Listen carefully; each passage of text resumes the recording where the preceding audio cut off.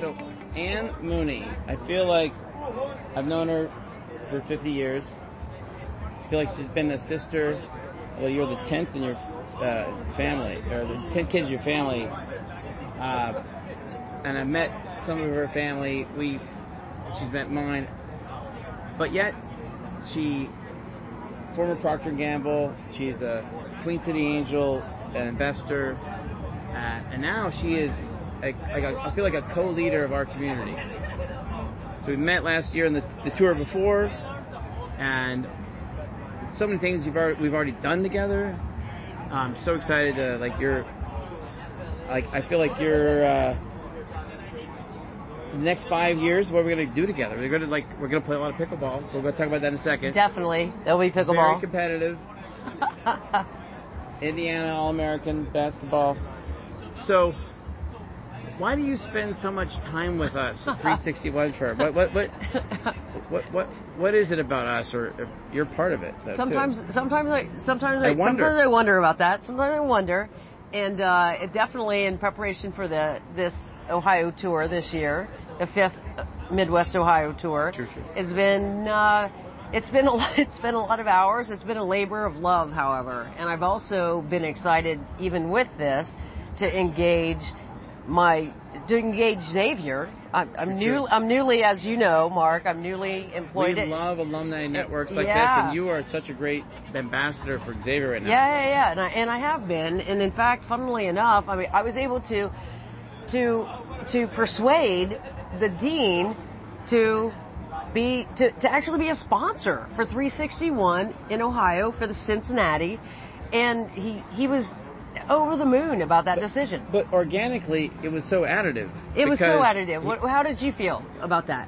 Well, how did you experience it? So, I agree. Speaking of experiential learning. Yes, right, which is my role. My role is all about creating and spinning up experiential learning opportunities for students at Xavier that are going to further their life and career success. And so a lot of our DNA comes from helping students, being part of alumni networks.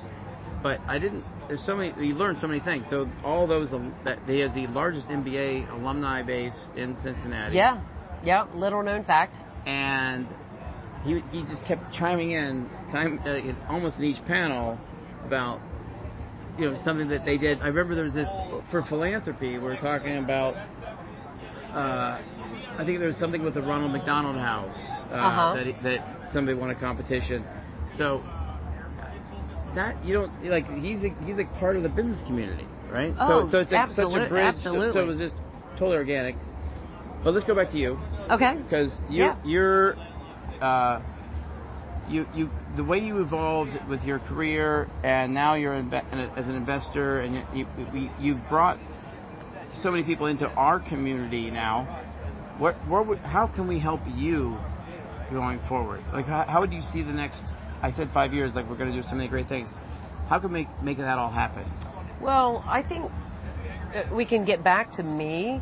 But I think about which is kind of typical, which is problematic, which is why you're asking me this question. You'll edit that out. What I'm thinking about is, here's what attracts me. I'm going to answer the question you asked before, sure, which is what attracts me to 361.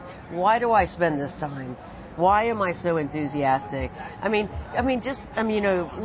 at the diversity of this crowd. Look at the diverse views.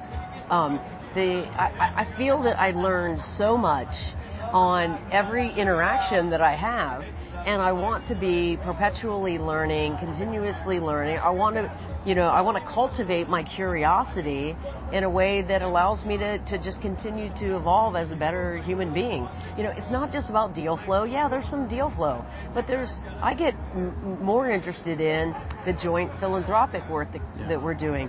And then now with Xavier, to be able to bring those students and even my young professional posse, I like to call them my YP posse, to bring them to bear. I had 10 YPs there in Cincinnati that were Xavier students. And some of them jumped on the stage. Which was great. It was so gratifying. And I not only feel gratified, I'm humbled by it. And I feel like I'm doing exactly the right thing at the right time. And I think that 361 is an amplifier and an accelerant for those things that I want to be doing, and I want to be doing them in a bigger way and on a bigger stage. And I think it allows me to do that. It will allow me to do that, and is beginning to already. But let's talk about pickleball for a second. Okay, let's talk about pickleball. So, I love that laugh. So, it's not just about pickleball, right? It's like ping pong. Ping pong. We're a competitive. Pop a shot. We haven't done that yet. Yep. Pop a shot. Oh, that's pinball. Playing to our strengths. Yes, we're playing to our strengths. Yep. Well, quiet smack talk. But you. I'll beat you, but it's okay. So, but I like that spirit that you bring, and so we played for the first time in Florida, right? Indeed, yes, indeed. But shouldn't Cincinnati is a bit of a pickleball mecca. It's going to be a mecca. Once Sawyer Point, which I'm an ambassador for pickleball, at Sawyer Point, and we're under a major renovation. There's going to be 20 courts there, state of the art. I mean, the best technology that you have in terms of surface, lighting, in between the courts, separators, all of it. So we'll do it here. A lot of people in 361 haven't played pickleball yet. What is this thing? You must. Why should they play pickleball? Why pickleball? Yeah. Wow. They know what it is first? Assume they know a little bit about it. Okay. But why is it a good thing the way we do it together? Oh gosh, to me, it's. I mean, the way we do it together, it's just. It's competition, but it's so lighthearted and fun, and there's so much laughter, and there's banter, there's smack talk. I mean, and the smack talk and the banter is actually, there's such an undercurrent, and that becomes sometimes an overcurrent. That it's like you're missing out. It's like if you're not playing, you should have FOMO, basically.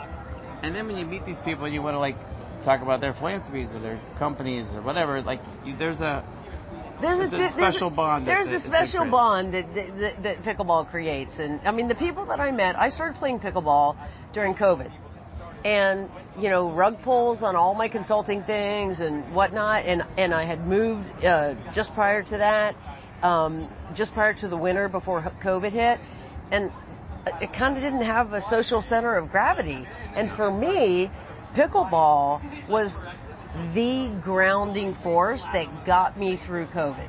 Yeah. And I was just playing multiple times a week, and I mean 5, 6, 7 times a week I was playing. This is not a half an hour thing. Well, I know you're going to cut it out. You met David Henkel. Hi, David. You're going to cut it out. No. David Henkel played Michigan, played football, and he was swimming. And he says, I can't really take clients out swimming or to play football. But pickleball, it's pretty easy, right? It's easy. All right, so it's accessible to everybody. So pickleball, we hit it. Anything else you'd like to touch on before we? I think I think that why 361 is so appealing to me is that it is the amplifier and an accelerant and connective tissue for all of the hats that I've been wearing. Whether it's Xavier, the consulting that I do for big co's, the advisory and consulting work that I do for startups, there's opportunities for all of those things to come together in a really unique fashion for me.